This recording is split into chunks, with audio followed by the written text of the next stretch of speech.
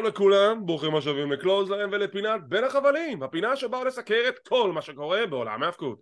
אני איתכם כמו תמיד אורן טרייטמן, יחד איתי שותפי היקר והנהדר, והמונסטר יונתן הררי. מה קורה? מה קורה, יא... משהו סופרמן, אני אפילו לא יודע איך לקרוא לך. הכל בסדר. טוב, ננסה אנחנו... להספיק, מה? ננסה להספיק לראות הרבה תכנים בהרבה מאוד חוסר זמן. כן, כפי שאתם שמים לב, אנחנו עדיין עוד לא העלינו את סיקורי NXT ואת Under Siege של אימפקט, אנחנו נעלה את שניהם, אנחנו מתנצלים על העיכוב. מה לעשות, אנחנו אנשים עסוקים, אבל עדיין יש לנו שאיפה ודחף לדבר על כל מה שקורה בעולם ההפקות, אנחנו נעשה את זה, God damn it! חוץ מעל CM פאנק ועל וינס. אתה יודע שטוני הרחיב שיש לו הודעה חשובה לדיינמייט הקרוב, נשמע לך אמיתי. הוא הולך להודיע הודעה חשובה על זה שהולך להיות משהו גדול בפרק הראשון של קלוזליין, הודעה חשובה. יש לי הודעה חשובה להגיד, שבוע הבא. אומייגאד, מישהו צריך להגיד לו להפסיק עם זה, זה כל כך... פשוט תגיד אותה. אבל אתה יודע מה, זה כאילו כל הזמן מקטרים על דברים כאלה. אבל תראה, זה עובד, זה גורם לכולם לדבר על זה. זה עושה באז, אנשים בכל זאת רוצים לראות מה זה, אין מה לעשות, זה עובד. שיהיה בריא. טוב, יאללה. פרק השבועי של Monday Night Raw, לגבי ידיעות וחדשות לא נתקלנו במשהו מאוד מאוד גרנדיוזי לדווח עליו, וכמו שאמרתי, סיקורי NXT ו-Impact Under Siege הגיעו בהמשך השבוע, כנ"ל לגבי הפרק השבועי של A.W. שזה היום בלילה, ואנחנו נדבר כבר על הכל, don't worry about it. טוב, בוא ניגש לעניינים. הפרק השבועי של Raw התחיל עם האלוף העולם החדש, The World Heavyweight Champion, סליחה לעברית הקלוקלת, סף פריקן רולינס, הוא בא מהקהל, הסרנדה של הקהל, we get it, stop it. למה אני אוהב את זה? זה כל כך מציק לי, זה נורא, אבל בסדר, נו, אתם אוהבים את זה, fine, enjoy. קטע מצחיק, שהוא נכנס לזירה, הוא קרא את המכנסיים. כן? יש את התמונה וגם התייחסו לזה בסגמנט מאחורי הקלעים. אני הולך להיות האלוף שמגיע לכם, אני אהיה פה כל שבוע, חוץ מהימים שיש לי הפקה של מרוול, אבל אני אהיה פה כל שבוע. AJ סטיילס יוצא החוצה, נורה אדומה נדלקת, רגע אחד, AJ מסמקדאון, מה קורה פה, מה קרה לברנד ספליט, אבל אני אומר עכשיו, הם שיחקו את החכם, הם עשו את זה טוב, וזה לא שבר את העקביות, סליחה, זה שמר על העקביות הכוונה, נכון, אמרתי את זה נכון, רק התעוררתי, זה עשו לי טובה. AJ סטיילס נכנס לזירה, הוא אומר, אני יודע שאני מסמקדאון, אני יודע שאני לא אמור להיות פה, אבל הייתי חייב להגיע, ולהגיד לך בפנים, שלא מגיע לך להיות אלוף העולם, אתה הרווחת את זה. לוחץ לו את היד, זה רגע יפהפה, סף רולינס כזה, לא יודע איך להגיב, תודה, לוחץ לו את היד, יצא אידיוט. The Judgment Day יוצאים החוצה, כל ה-Judgment Day, פן בלר, דמיאן פריסט, דומניק מיסטריו וריפלי אלופת אנשים של סמקדאון, והם מתגרים בסף רולינס, ריפלי אומרת שאחד מהם, מהחבר'ה כאילו ינצח אותו על אליפות העולם בעתיד, AJ סטיילס גם כן, ואז הם אומרים אולי דומניק יעשה את זה. עכשיו פה הם עשו אותה נורא נורא חכם, כי הם כבר מבינים שהקהל שונא את דומניק מיסטריו, הם לא נותנים לו לדבר, ואז ברגע שהוא צריך להגיד איזה משהו, גלים שיטפונות של בוז על דומניק, הוא לא מצליח להוציא מילה מהפה, ו-AJ סטיילס ורולינס צוחקים עליו, יש אתגר למיין אבנט, and it's official. אחרי זה אנחנו ישר עוברים מאחורי הקלעים, וממשיכים את העקביות, כי אדם פירס בטלפון כנראה עם טריפל אייג' או מישהו אחר, והוא מנסה לסגור את העסקה, שתאשר ש-AJ סטיילס מתאבק מסמקדאון, יוכל להגיע לקרב הזה במאנדיי נייט ולאשר את זה, כי הוא מתאבק מסמקדאון, זה לא יכול לקרות, יש ברנד ספליט. אהבתי את זה. זה משהו שהיה לי כל כך חסר למשך כל כך הרבה שנים, איזשהו הסבר למה X מופיע ב-Y ולהפך. הקרב רשמי, that's the main event, זה סביב תחת תוכנית, מה דעתך? I loved it. אז קודם כל הנורה האדומה הזאת היא כאילו ליוותה אותי כל התוכנית, כי נכון, ההסבר היה מאוד מנומק ומאוד עשוי טוב, תודה לאל. אבל אני מקווה שזה לא יעשה עכשיו, ואתה יודע, נקרא לזה פרצה בחוק במרכאות, שכל פעם יהיה אפשר להביא מישהו מסמק לרו, מרו לסמק, עם איזשהו טיעון מאוד מאוד טוב של למה. כי אז, מה עשינו פה בעצם? תראה, זו אחת הנקודות שלי, עקביות. אם אתם הולכים לעשות משהו, אתם חייבים להסביר לי למה אתם עושים את זה, כדי שיהיה איזשהו היגיון בסיפור הזה. כשמתאפקים של סמקדאון עברו מרוע לסמקדאון עם החוק הדבילי אז של 4 בחודש, משהו, קנה 5, תביא 5, תביא 1, קבל 1 חצי מחיר, לא הבנתי את זה, זה היה דבילי. אבל פה, דרך אגב, אם אתם טועים, כן, זו אותה החלטה של וינס מקמן לפי הדיווחים, להביא את AJ סטארס לתוכנית, אבל אתם יודעים מה? תקראו לי פנטסי בוקר, תקראו לי משוגע, יש לי הרגשה שווינס עשה את ההחלטה להביא את AJ, אבל טריפל אייג' סיפק את ההסבר. זה ככה הראש שלי עובד עכשיו, כי אין סיכוי שווינס מקמן ימציא הסבר כל כך הגיוני למה AJ סטארס מופיע ברוע. אם הוא ימציא את ההסבר הזה, שפור וינס, קיבלת קצת תגרון בשנים האחרונות. אין סיכוי, אם זה היה כאילו וינס אז היו אומרים לו רגע, אבל צריך לספק מאיזשהו הסבר. למה? אנחנו אמרנו שאנחנו עושים הפרדה, לא אכפת לי מהם בכלל. They'll just buy tickets. אז זו בדיוק הנקודה, כאילו שוב, לפי דיווחים, החלטה של וינס להביא את AJ, ההסבר, אני די בטוח שזה הגיע מהצד של טריפל אייג' ומי שעוד אחרי שם מהצוות הכותבים, ותודה לאל שהיה את ההסבר הזה, כי שוב, יכול להיות שזה יקרה עוד פעם, אני לא אומר שלא, אבל כל עוד יש הסבר מנומק, הגיוני, למה משהו קורה, אין לי בעיה עם זה. לא, אז כן יש לי בעיה עם זה, כי אז זה אומר שבתכלס הדראפט לא באמת רלוונטי, אם שוב מתחילים לעבור, גם אם יש הסבר.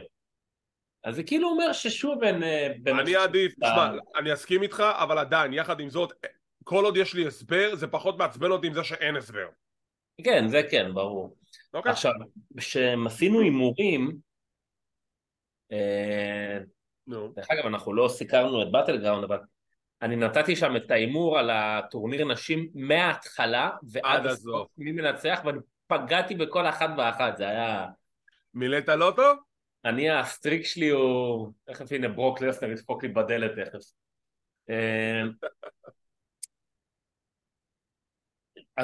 אז דיברנו גם על סט רולינס ועל סטייל, שזה גם היה הימור שלי שהם שניהם יגיעו לגמר, ונורא התלבטתי מי יזכה. עכשיו, לשניהם באמת מאוד מאוד מגיע, אבל בשנייה שסט רולינס נכנס ברו, אתה כאילו מסתכל ואתה אומר, עם כל האהבה שלי לסטיילס, אם אתה רוצה לקחת עכשיו תואר חדש ולהעצים אותו ולתת לו בום ובוסט מטורף, כאילו אין מישהו אחר מלבד סט רולינס שיכול לעשות את זה. אם הבן אדם עד היום היה אובר, אז עכשיו הוא כבר כאילו... אני מסכים עם כל מילה, אין עוד אחר מלבדו. קרב ראשון של הערב, מיז נגד ריקושי, המנצח מעפיל ל-The Money in the Bank. אני מת על הגרפיקה, יש את Money in the Bank כזה ויש כזה דגל בריטניה, אהבתי, אחלה טאץ'. לפי הסילואט, רואים כזה דמויות צלליות כאלו, אנשים שעוד לא עלו, הקרב הזה הולך להיות עם 6 מתחרים, ואני אומר תודה לאל, כי 8 מתחרים זה כבר נהיה ברדק. זה היה הרבה. זה היה הרבה, היה איזה פעם אחת עם 10, זה היה סיוט. 6 זה מספר טוב, אני אוהב את המספר 6. אז תשאירו את זה ככה. 6 סבבה, כן. תשאירו את זה ככה. 6 זה כאילו בול. 6 זה בסדר. זה מחזיר אותי ל-Money in the Bank הקלאסי, אני בעד. בוא נדבר רגע על הקרב הזה. מיז לא מקבל מספיק קרדיט, ואני עכשיו הולך לשבח את השם של הבן אדם הזה, כי מיז עשה פה דברים בקרב שהוא אף פעם לא עושה. אף פעם. הורקראנה. הוא עשה ספרינגבורד, הוא עשה מהלך שכזה קוד ברייקר לתוך DDT, ואני אומר לעצמי, מה? איפה כל זה הגיע? What the hell? מה? איפה מיז? מה עשיתם איתו? ובסוף הוא מפסיד, אחרי כל הפרזנטציה שהוא עשה עכשיו, אחרי הפרפורמנס של החיים שלו. מה קרה? זה... שמע, הקרב היה טוב, אבל... הקרב הזה היה יותר טוב ממה שהוא צריך להיות. God damn it. זה כן, אבל אני לא יודע, אולי אני קצת סתם חופר, אבל כאילו אני יודע כאילו אמרתי לעצמי שאני יודע שאם מי זה ינצח פה, הוא הרי לא יקבל את המזוודה. מצד שני, אם ריקוש תזכה, הוא גם לא יקבל. אז זה כאילו היה כזה קרב שמבחינתי לא היה כל כך אכפת לי מי מנצח, יותר עם עדיפות למיז, כי הוא לאחרונה מפסיד די הרבה, אז העדפתי לראות אותו, אבל בסדר. כאילו לא מפה תבוא הישועה. תראה, מיז הוא דמות מעולה, אני חושב שהוא הרוויח את המקום שלו בתור אחד מהמתאבקים הכי workhorses של ה-WWE. אני מאוד מקווה שבאמת יגיע היום ואנשים יבינו עד כמה שהוא היה רלוונטי ועד כמה שמגיע לו לקבל את הכבוד שהוא מקבל כיום. אני מקווה שהוא גם מקבל כיום מקרב אוהדים. הוא מאוד underrated, אני מת על המז, הוא עושה בדיוק מה שהוא רוצה לעשות, ובגלל זה אני כל כך הופתעתי שהבן אדם מגיע ועושה ספוטים של הורקראנה וספרינג וורד שהוא לא עושה את זה אף פעם, והוא עדיין מחליט שהוא רוצה לעשות את זה. זה יצא כל כך טוב. ואתה יודע מה? אני כן רציתי שיהיה ב-Money in the Bank. אני חושב שמגיע לו את המקום הזה להיות בפייפריוויו, ואם הוא לא יהיה ב-Money in the Bank בלונדון זה יהיה מבאס. אני חושב שמגיע לו. אני חושב שמגיע לו את המקום הזה. כן, אני גם בעד. אתה יודע מה? אם גם סף רולינס עכשיו הולך להיות לו קרב אליפות ב-Money in the Bank, שגם ככה זה קרב פילר כי הוא לא הולך להשיג את האליפות תוך חודש, אני מקווה לפחות. תנו לו דמז, למה לא? הוא הרוויח את זה, אני בעד. תנו לו. נכון? כן. תודה שאתה מסכים איתי. כן. רומו, דרך אגב, לפני שאנחנו ממשיכים, לאורך כל התוכנית, היה לנו את הפלשבקים מסעודי ערביה והפירוק של The Bloodline, The End of the Bloodline, מה הולך לקרות עם זה, מה יהיה עם זה, מה יהיה עם ככה. ראינו הרבה דעות סוערות בעקבות ההסקט שעשינו על Night of Champions לגבי מי אנחנו חושבים שהולך להיות הבחור שאמור לנצח את רום, מי אנחנו נראה לנו שהכיוון יהיה. בוא נשאל את דעתך, מי אתה חושב כרגע לפי הסטוריליין הנוכחי שהם בונים להיות הבחור שילחם נגד רומן מבין בני הבלאדליין? תראה, אני לא אגיד סולו כי סולו ירוק לגמרי, סתם. שמע, אני לא יודע. אני לא אמרתי שום דבר. לא, אני לא חושב שסולו ירוק. אני לא יודע... בוא נחדד. אני אגיד לך למה אני גם לא יודע להגיד, כי כל כמה זמן יש פתאום איזה טוויסט והספוט נופל על מישהו אחר. אם אתה שואל אותי את מי הייתי רוצה לראות, לא יודע אם הוא ייקח או לא, אבל שילך מול רומן, בסופו של דבר, ג'יי. כי זה די סגירת מעגל מפעם, מההתחלה. אני באותה דעה, כי גם אתמול היינו את הסקט של Night of Champions בגברים בטייץ, מוזמנים להאזין לי ולגיא לנץ, ושוב, כאילו, אני מבין שיש הערצה גדולה לסולו, ואני בין המעריצים האלו, כי אני חושב שהוא ללא ספק במילותיו של גיא לנץ העלייה הכי טובה מהדור הזה של NXT, הקולאפ הכי טוב שהיה עד עכשיו. בונים אותו מצוין, הוא נראה מצוין, אני שנאתי את העובדה שהוא הפסיד לקודי רוז נקי, היו צריכים לשמור עליו undefeated. אבל שוב, כשמדובר על הסטוריליין של הבלאדליין, איפה הוא מתחיל ולאן הוא הולך? זה התחיל עם ג'יי, זה חייב להסתיים עם ג'יי. ושוב, זה יכול להיות הנקודה שג'יי יהיה הבחור שינצח את רומן, שהיום אני יותר מאמין באפשרות הזאת, או שג'יי יהיה המשוכה האחרונה לפני שהוא מפסיד את האליפות למישהו כמו קודי רוז, שזה גם כן הניחוש השני שלי בסיטואציה הזאת. אבל הנקודה הייתה שכאילו, אנשים אומרים, סולו's the guy, הוא לא. הוא פשוט עוד פרק בסאגה הזאת, אבל הוא לא הפרק הסופי. כל פעם יש על מישהו אחר ספוט, אז אתה כאילו מרגיש שהפעם זהו. הקטע עם ג'יי, תשים לב, עזוב שהכל התחיל איתו. גם בסיפור עם סמי זיין, הוא בשלב מסוים בטח בו, ואז בגד בו, ואז הצטער. אנשים הבטוחים סמי זיין מונטריאול, that's the guy, זה היה בחור שיעשה את זה. וגם עשו את זה עם קודי, that's the guy, אז אני לא רוצה לפתוח את זה, כי זה קצת רגיש אצלי עדיין. וגם עם ג'יי, שהיה את הקטע אחרי זה עם רומן, שהוא כן יבגוד בו, הוא לא יבגוד בו, הוא מצטער על זה, הוא לא. אז עכשיו ג'ימי נתן אותה שתי סופר קי כאלה, אז אתה רואה את ג'יי בא לעצור בעדו, וכאילו בא גם פרק לפני זה להתנצל. אחרי זה, ואז אתה רואה שהוא שוב קצת חלוק עם עצמו. אני מניח שיהיה אותו דבר עם סולו גם, ואז בעצם יוצא שכאילו, אם אתה כאילו הולך אחורה על הכל, כאילו ככה אני רואה את זה, אז ג'יי הוא בעצם מה שנקרא הדבק של הבלאדליין, והוא זה שבסוף ג'ימי וסולו ילכו איתו. לא יודע אם הוא ייקח מרומן, אבל הוא לדעתי יהיה הבא שמיים נגד רומן המשוכה האחרונה שלו לפני ההפסד, עד שבסוף, כי אתה רואה, הוא גם ניסה לעצור את ג'ימי עכשיו, אבל הוא אחרי זה קצת היה לא בטוח, אולי אני כן, כאילו... אתה רואה שזה הכל אצלו כל הזמן. אמרתי את זה כבר כמה פעמים, זה תסמונת האישה עמוקה, זה הילד שעבר התעללות רגשית על ידי אבא שלו, והוא לא יודע איך להגיב ברגע שזה מגיע לנקודה של לבצע את המעשה המרד מול הדמות המתעללת בו, כי הוא לא... מצד אחד רוצה, אבל הוא לא יודע איך. הוא חושש, וזה כל היופי בסיפור הזה, סיפור נהדר, ובגלל זה זו גם הנקודה שלי, לסולו אין את זה. עשו את ההקבלה לבטיסטה ב-2005 לטריפל אייץ', זה בכלל לא אותו סיפור, בכלל לא אותו סיפור. ואני מקבל את הדעה של אנשים, אבל אם אתם רואים את בדיוק מה שקורה, הסיפור הוא לא על סולו, הסיפור הוא על ג'יי. מההתחלה זה היה על ג'יי, ולדעתי זה גם מסתיים בג'יי. תשמע, אני לא יודע אם זה מההתחלה היה לה, ואני חושב שהכל היה פה קצת תוך כדי... תראה, הוא התחיל עם ג'יי, אוקיי. תוך כדי תנועה לפי תגובות קהל, אבל אין ספק שג'יי... גם אם תסתכל על ג'יי, על המבעות פנים שלו בכל הסיטואציות, אתה רואה, הוא מצד אחד הוא עוצר את ג'ימי, ואז הוא חושב שנייה, והוא לא יודע, אתה מבין שהכל מתבשל אצלו שם.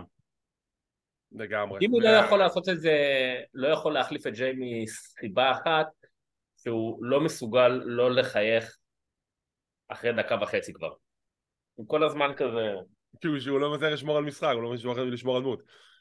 תשמע, אני רק מחכה להכרזה, אולי ביום שישי נקבל את זה, מה אנחנו הולכים לקבל ב-Money in the Bank, האם זה יהיה קרב זוגות של האוסוס נגד סולו ורומן, האם זה יהיה קרב אליפות בין ג'ימי לרומן שג'יי יהיה מעורב בדרך כזו או אחרת, זה סאגה נהדרת. אני לא חושב שזה יגיע לקרב אליפות, כי עוד צריך לקרות משהו עם סולו ועם האוסוס. לא, אז אתה יכול לעשות ג'ימי מפסיד, סולו מפסיד, ואז ג'יי, ואז מה שיהיה איתו יהיה איתו. הם עכשיו פרסמו את הלו"ז של רומן ריינס, הוא הולך להופיע כמעט בכל סמקדאון מעכשיו עד סאמרסלאם, כמעט כל סמקדאון פחות או יותר, אז זה הולך לנו קיץ מאוד גדוש ברומן ריינס. בוא נבנה את הסיפור הזה, בוא נמשיך לבנות אותו, בוא נראה לאן זה הולך, אני בעד. פרומו של טריש סטרטוס, וגם דיברנו על זה אני וגיא, שהיא עושה את התפקיד שלה טוב, אבל זה מרגיש לי כאילו הקהל שונא אותה, אבל חסר איזה משהו, אני מת שהיא תצא על הקהל ופשוט כאילו תעליב אותו. היא יצאה עליו איזה פעמיים, אבל היא כאילו עושה את זה, אני לא יודע אם היא עושה... הכל מאוד רגוע כזה, היא צריכה להתעצבן. בדיוק נורא עדין, אז כאילו... היא לא רוצה להתעצבן, ואני אומר לעצמי כזה, את יכולה להתעצבן, זה בסדר, תוציא קצת אגרסיות. היא קנדית, היא נורא נחמדה. אז היא אומרת שהיא ניצחה את בקי, הכל עבד לפי התוכנית, thank you טריש, יאללה יאללה, והיא מביאה החוצה את זוהי סטארק. ושוב, הקהל לא מתחבר לזוהי סטארק, אבל עצם העובדה שחיברו אותה לטריש, זה חיבור טוב, זה ישים עליה ספוטלייט, היא מודה לטריש, בקי יוצאת החוצה, כולה badass, מנסה לפרק את שתיהן, מצליחה בהתחלה, אבל עדיין זה משחק המספרים נגדה 2 נגד 1, מכסחות אותה, ומקבלים את ההכרזה שבשבוע הבא יש שני קרבות ההפלה למאני אין דה בנק, בקי נגד סוניה דוויל, וזוהי סטארק נגד נטליה. אז אני יוצא מנקודת הנחה שאו ששתיהן יעפילו ויריבו בתוך מאני אין דה בנק, או ששתיהן יפסידו, שזה נראה לי מאוד בסה, והם ילחמו בקרב 1 מול 1 במאני אין דה בנק. אני הייתי הולך על מאני אין דה בנק. כאילו אני אשמח לראות את סוניה ואת נטליה, למרות ששוב, הם שתי מתאבקות שאני מאוד אוהב, אבל הם שתי מתאבקות שאני יודע שלא ייתנו להם לזכות גם, אז זה כזה קצת... אני איתך, אני חושב שלשים אותם ב-Money in the Bank יכול להיות משהו ממש ממש טוב. נטליה מבחינתי היא המקבילה של דולף זיגלר. לגמרי, אני חושב שזה הפרק הדבול בהגבלה הזאת. אינדוס שר נגד שני ג'וברים, לא סליחה, זה ג'ובר אחד, The Big Body Heavy כן, אני גם לקח לי כמה דקות לקלוט שהוא ואני כזה, וואו, ככה אתה עושה את תופעת הבכורה שלך ילד? כי מרוב שניסחו אותו, לא ראו את הפרצוף שלו אפילו, אז זיהיתי שפשוט כתוב עליו מכנס. קורי גרייבס אמר, זה חווייר ברדל מהפרפורמנס סנטר, ואני כזה, לא, זה ביג בודי האבי מ-NXT, למה אתה לא אומר את השם? אתה אפילו לא רואה את התרמות המוצר. ואינדוס שר מנצחים, ויר הגיע, ויר הלך. הם נראים טוב אבל. הם נראים מצוין, רק תנו להם סוף סוף איזשהו יריבות רצינית, אבל בסדר, אולי נגד הסגמנט הבא שלנו. סמי זיין וקווין אורנס, זה היה כל כך מצחיק. כן. קווין אורנס כבר אמרנו זה, הוא אוצר לאומי, אני פשוט, יש לי הרצה אדירה לבן אדם הזה. הם יוצאים החוצה, כל הקהל משתגע על סמי, קווין כזה מחייך, וסמי אומר לרומן, אולי לא זכינו במונטריאול, אולי לא זכינו ברמבל, אבל בערב הסעודית we won. ואתה תמיד תזכור את זה, שאנחנו היינו שניצחנו, אתה תזכור את הפנים האלו, וכזה קווין, היי. תזכרו את הפנים האלו, קווין אוינס לובש חולצה של דיוסוס with the ones. עוד יותר לסכסך. ואז הם באים להגיד משהו, אימפריום יוצאים החוצה, וקווין אוינס מאבד את זה. מה הם עושים פה? אבל הם שברו את החוק, שלא כתוב, אנחנו לא אמרנו את השם שלהם, לא הם יוצאים החוצה, זה היה כזה מצחיק. לודוויג קייזר אומר שהם מעליבים את התארים, this is sacred, the man is sacred, ואז קווין אוינס וסמי כזה, רגע, אני מנסה להבין משהו. אתה סלנדרמן כל הזמן מדבר, אתה עם האוזניים הגדולות שלך גם כן מדבר, גונטר, למה הוא לא מדבר? למה ג'יורני לא מדבר? The bold one. The bald one, how come he doesn't talk? ואז הוא קורא לו בולדי, וכל הקהל עושה צ'אנט של בולדי, וקווין מבסוט, הוא לא יודע אם זה יצליח. ואז הערב הם מחליטים שיש להם קרב נגד American Alpha, סליחה, The Alpha Academy, זה היה שש ארוך, קווין אוינס מתלהב, צ'אט גייבל ואודס יוצאים אל הקרב, מקסין דופרי הוכרזה רשמית כחברה חדשה באלפא אקדמי, מה שאומר שככל הנראה Maximum Male Models is dead, וחבל, כי אני ממש אהבתי אותם. ואז לפני שהתחילה את הקרב, קווין אוינס מבקש מצ'אט גייבל, do the thing, say that thing that makes you laugh, say it, thank you!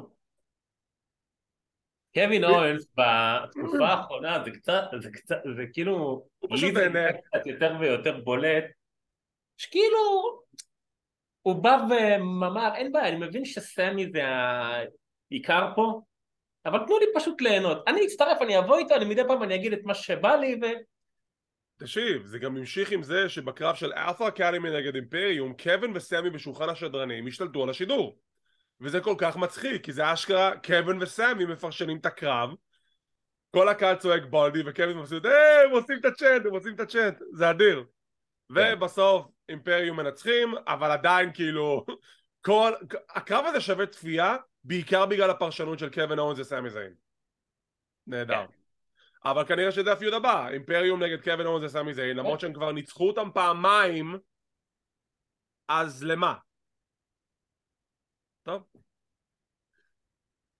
רעיון קצר עם רקל ושוטסי לקראת הקרב הבא שלנו, שזה קרב על הכתרת אלופות זוגות נשים חדשות. ביילי ואיו כזה באות לאתגר אותן, ביילי צורקת על ליב מורגן, איו כזה מגלגלת עיניים מפה עוד הודעה חדשה, וזה נראה שהיא לא מבסוטה על ביילי בכלל. יש לנו וידאו מוזר של קנדס, זה היה מוזר. אני חושב שפספסתי אותו אפילו. זה היה כזה פרומו וידאו וינייט כזה להסביר לנו מי זאת קנדס ולמה היא לובשת כנפיים כל הזמן, כי היא מאמינה בפיות ובניסים ומירקלס, וזה נורא חמוד, אבל כזה לא יודע.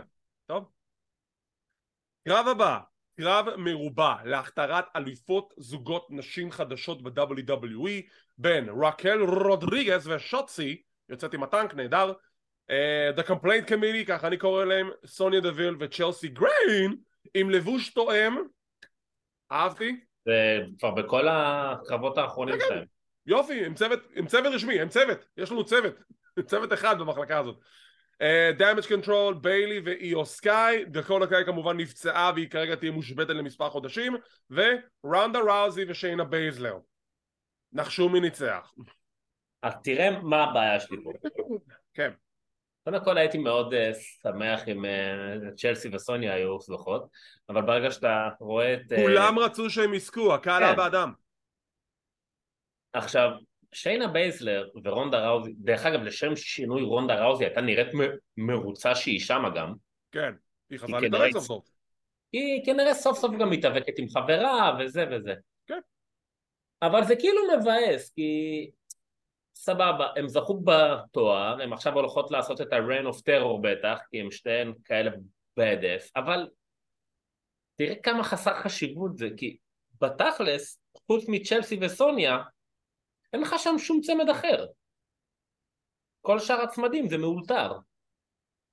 תראה, אני מסכים איתך, גם אני די אמרתי את זה מספר פעמים רבות, שמחלקת זוגות הנשים של WWE לא מקבלת כבוד, לא מקבלת יחס, אבל סליחה, כשיש לך את רונדה ראוזי ושיינה בייזלר בתור אלופות, אולי סוף סוף יהיה משהו עם האליפות הזאת, כי רונדה כבר הרבה זמן אמרה שהיא רוצה להיות אלופות זוגות נשים עם שיינה בייזלר, ואולי סוף סוף התחילו לבנות את המחלקה הזאת שילחמו נגד רונדה ושיינה. הספוט של הקרב, הספוט של סיום הקרב היה נהדר דרך אגב, שוצי מזנקת מהפינה ישר לתוך הארם בר, זה היה מגניב. ביילי כזה עדיין מנסה לצחוק על רקל, ואיו כזה עדיין מגלגלת עיניים, כנראה יש שם איזשהו פיצוץ. אז שורה תחתונה היא כזאת, יש לך כרגע את רונדה ראוזי ושיינה בייזלר אלופות זוגות הנשים. האם זו אותה החלטה נכונה? אני יכול לחיות עם זה. כל עוד יעשו משהו עם מחלקת זוגות הנשים, יש לך את צ'לסי ואת סוניה, ובואו נתחיל לבנות צוותים כמו שצריך. אם יתחילו לבנות צוותים, קיידן קרטר וקטנה צ'אנס בדרך עכשיו לרוע, זה עוד צוות, אפשר לעשות מחלקה רצינית. בואו נעשה את זה. אני אגיד לך למה זאת כן החלטה טובה לתת להם לזכות. שוב, אני הייתי מעדיף את צ'לסי, כן, אבל... וגם. ככה הרוב. אבל אם אתה רוצה להתייחס למחלקה הזאת ברצינות, אז אתה צריך לתת באמת להם שיעשו עכשיו את ה-reign of terror. אם אתה היית נותן את זה לצ'לסי ולסוניה, עם כל האהבה שלי על שתיהן, מתייחסים אליהם כאל משהו קומי. אז ככה גם המחלקה הייתה גם ממשיכה להיראות. נכון, ולפעמים כאילו זה טוב, לפעמים זה רע. כרגע אני חושב שבזמן הזה רונדה ושיינה זו בחירה נכונה לאליפות הזוגות. עכשיו עוד עליו הפגעה, תמנפו כבר את האליפות הזאת ותחליטו מה אתם עושים עם אליפות זוגות הנשים של NXT שהם עדיין בסמקדאון עם התארים שהם מחזיקות בתור בני ערובה. נכון, שכחתי מזה. אני לא שוכח. וגם הם צמד, נכון, כן. בסדר, נו. וכמובן, מתי יהיה הפיצוץ של ביילי ואיו? כי זה יגיע. לא, זה בסדר, כי זה כבר נמשך הרבה זמן, אז זה טוב שזה הולך ככה ולא ש... כי אני הייתי בטוח שזה הולך לקרות תוך איזה 2-3 פרקים, כי זה ככה היה נראה. לא, כאילו כן, אבל אז כנראה השתנו תוכניות, אפשר לגרור את זה עוד יותר. לא, סבבה, כן, סבבה. אז יש לך ביילי נגד איו בסאמרסלאם, למה לא? סבבה. קרב הבא, דולף זיגלר נגד ג'יי די מקדונלד, אנחנו מקבלים את הקרב באיחור של שבוע, זה היה אמור להיות שבוע שעבר. קרב מאוד קצר, דאבל קאונט אאוט, אבל זה בסדר, אני מקבל את זה בגלל העובדה שג'יי די נראה כמו מפלצת, שהוא פשוט מכסח את זיגלר, מרסק את הראש שלו על המדרגות. אני חושב שזה המהלך נכון, רק אל תחזרו על זה שבוע הבא, תנו לי ניצחון מובהק של ג'יי די. פרומו של קודי רודס, עוד פעם הזרוע שלו שבורה, אוי לא. שמע, פרומו מעולה של קודי רודס, ושוב, קודי יש עוד את הפרומוים לפעמים שזה קצת נגרר, אבל פה זה הפרומו שהיה ממש ממש טוב, אתה רואה שהקהל ממש היה מחובר לכל מילה שהוא אומר, והציטוט של הסוף, איזה משפט פגז. You may be the beast that was able to knock me out, but you're not the man that make me tap out. משהו בסגנון הזה, זה היה משפט אדיר. וקודי רוצה קרב חוזר, anytime, anywhere, any place, אנחנו נקבל קרב שלישי, אם זה לא ב-Money in the Bank, כנראה זה יהיה ב-SummerSlam, אין לי בעיה, זה נראה טוב עד עכשיו, כל הפיוד הזה נראה טוב עד עכשיו, פחות או יותר. Let's go. לא, סבבה לגמרי, אחלה פרומו, כמו... וקודי עדיין אובר, קודי עדיין לפי הנתונים של אתרי החדשות, לפי פייטפול, הוא עם המרצ'נדייז הכי מוכר כרגע ב-WWE. מגניב. הוא כמו כל ה-90% מהפרומואים שלו הם טובים. כן. קודי זה קודי. חוץ מהצפרדע והקרב, זה המוזר. רעיון עם רידל מאחורי הקלעים, שמסתבר שיהיה לו קרב ההפלה ל-Money in the Bank. וגונטר מגיע לאתגר. עכשיו רידל בכלל מדבר על לעשות קאשין על רומן או על סף. גונטר ניגש ואומר אם אתה תזכה ב-Money in the Bank תפדה עליי. לא גונטר, אתה אלוף בן יבשתי, הוא לא אמור לבדות עליך, הוא אמור לבדות על אליפות עולם. לא מעניין אותי שעכשיו אתה שמת את האליפות הזאת במעמד כמו אליפות עולם. לא גונטר, הוא לא יבדן נגדך, אל תעשה לי את זה גונטר, אל תעשה את זה. תסבר אותי. רעיון עם ראוזי ובייזלר, we're the champs, bring it on. רואים שהם מבסוטות להיות טאקטים ביחד והם מבסוטות להיות אלופות ביחד. קרב הבא, שינסקי נקמורה נגד ברונסון ריד. זה קרב שמצד אחד אני מאוד נהניתי, פחות או יותר, היו שם כמה נקודות חלשות, אבל ניחה, זה לא כזה נורא. אבל, כאילו מצד אחד אני שמח שנקמורה ניצח, מצד שני אני מבואס שברונסון ריד הפסיד, אז למה לשים אותו בקרב כזה? זהו, כי הוא קיבל די פוש לאחרונה, אז למה עכשיו לתת לו להפסיד? בדיוק. וכאילו, אני מאוד רוצה שידחפו את ברונסון לכיוון הנכון, אבל זה לא נראה לי הכיוון הזה. לא מבין מה עושים איתו. כן, כן. שימשיך לרסק אנשים עם הצונאמי.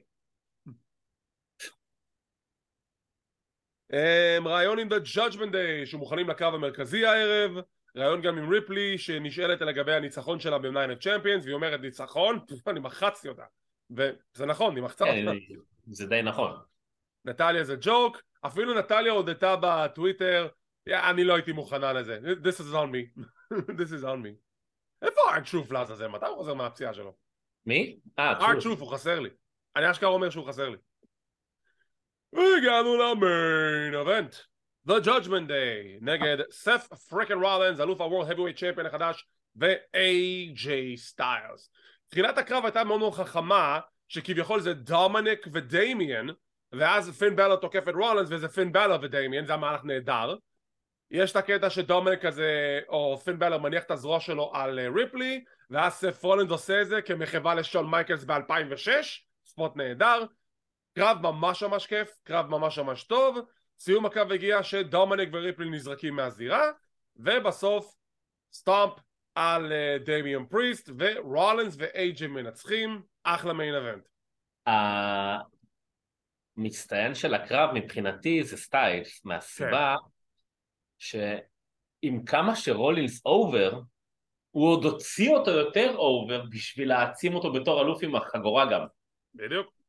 וזה היה גאוני. עכשיו כאילו אתה יודע כמה מתאבקים כבר יכולים לקחת את רולינס עם כמה שהוא כבר אובר, באמת אולי המתאבק הכי טוב שם, ועוד להעצים אותו עוד יותר. אז הנה הגיע AJ סטיילס ועשה את זה בצורה מאוד מאוד טובה.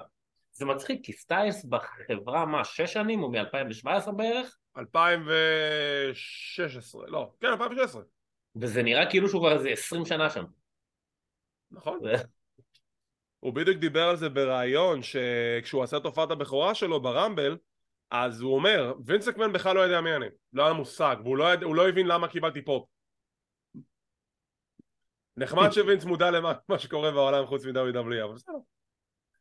טוב, זה היה הפרק השבועי של Monday Night Raw. בוא ניתן לו ציון מ-1 עד 10 שיש גם 0 אם הוא היה קטסטרופה. אני אסחף קצת ואני אתן לו 7, נהניתי ממנו. אני איתך ב7, זה הפרק טוב, זה הפרק מענה, זה פרק ששוב אנחנו מרגישים שהמוצר משתפר. כשאנחנו רוצים לשבח את WWE אנחנו משבחים אותם, כשאנחנו רוצים ליפול להם אנחנו נופלים עליהם, אבל זה כן מרגיש שמשקיעים. ושוב יש את הקטע של, אין אפילו את הקטע של הדאון שיש בדרך כלל אחרי פייפריוויו, לא, אנחנו ישר כזה אוקיי, אין דאון, יש money in the bank, אנחנו צריכים עכשיו להמשיך, וזה נראה טוב.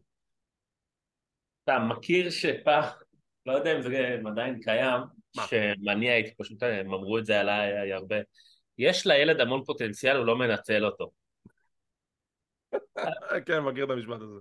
אז זה הרבה פעמים מזכיר לי את Monday Night Raw, כי אתה מקבל 2-3 פרקים טובים, פתאום יש לך פרק שאתה אומר, מה, כאילו, מה, לא אכפת לכם ממה שקורה? אני חושב שזה ללא ספק ההגדרה הכי נכונה שיכולת לתת ל-Monday Night Raw, באמת. כאילו, בסדר, נו. טוב, ועם זאת אנו נסיים להפעם. תודה רבה ליונתן הררי שהצטרף אליי פעם נוספת, תודה רבה לכם על כל התגובות, אנחנו מאוד מעריכים את התגובות ואת הדעות שלכם, ואנחנו כמובן מאוד שמחים לדבר ולדון בחלק מהדעות והתגובות האלה שאנחנו רואים על גבי המדיה החברתית שלנו. תודה רבה לכם על כל השיתופים, כל הסאבסקרייבים, כל הפרגונים. אנחנו עדיין בשאיפה להגיע ל1,000 מנויים בערוץ היוטיוב שלנו, בזכותכם ובעזרתכם אנחנו נגיע להישג הזה. וכמו תמיד, אם אתם רוצים להישאר מעודכנים ולראות מתי אנחנו מעלים את הפינות האלו, תחצו על הלייק, תירשמו לערוץ, תחצו לפעמון לקבל עדכונים, זה חינם, זה לא עולה כסף. כמו כן אנחנו זמינים בפודקאסט קלוזליין, אנחנו באפל אייטונס, פודבין, ספוטיפיי, גוגל פודקאסט, אודיו אודיבל, סאונסאונד רבים טובים. לא נשכח, אנחנו גם בטוויטר, טיק טוק, אינסטגרם וכל מדיה חברתית באשר היא. וכמובן אם אתם רוצים לשמוע עוד חפירות על Night of Champions, מוזמנים להאזין להסכת של גברים בטייץ שאני וגיא לנץ הקלטנו לערוץ הספורט. תודה רבה שצפיתם, שמחים שהאזנתם, מקווים שנהנתם, ונתראה בעוד פינה של קלוזליין.